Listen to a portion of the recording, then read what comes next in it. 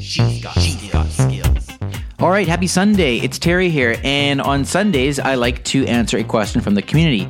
So this is a question that I received from somebody anonymous, but I thought it was a great question, and the beauty of the answer for this one is that my daughter helped me to discover the answer to this.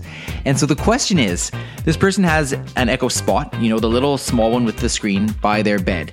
And when they're going to bed and they've got their lights turned on, they want to turn off their lights, but they don't want to wake up their partner. So how do they do that using Lexi without waking up their partner? Well, at times I've wondered the same thing. So if my wife's asleep and I'm up and then I want to go to sleep and I want to turn off the lights and I want to say, Lexi, turn off the lights, but I don't want to wake her up, what do I do? Well, I happened to mention this to my daughter, and she pointed out to me that on the Spot, you simply swipe down from the top and you have an option there to turn off the lights. In fact, you have a number of different options of things that you can control when you swipe down on the Spot. I had no idea that you could do this. Obviously, it's a voice-first device.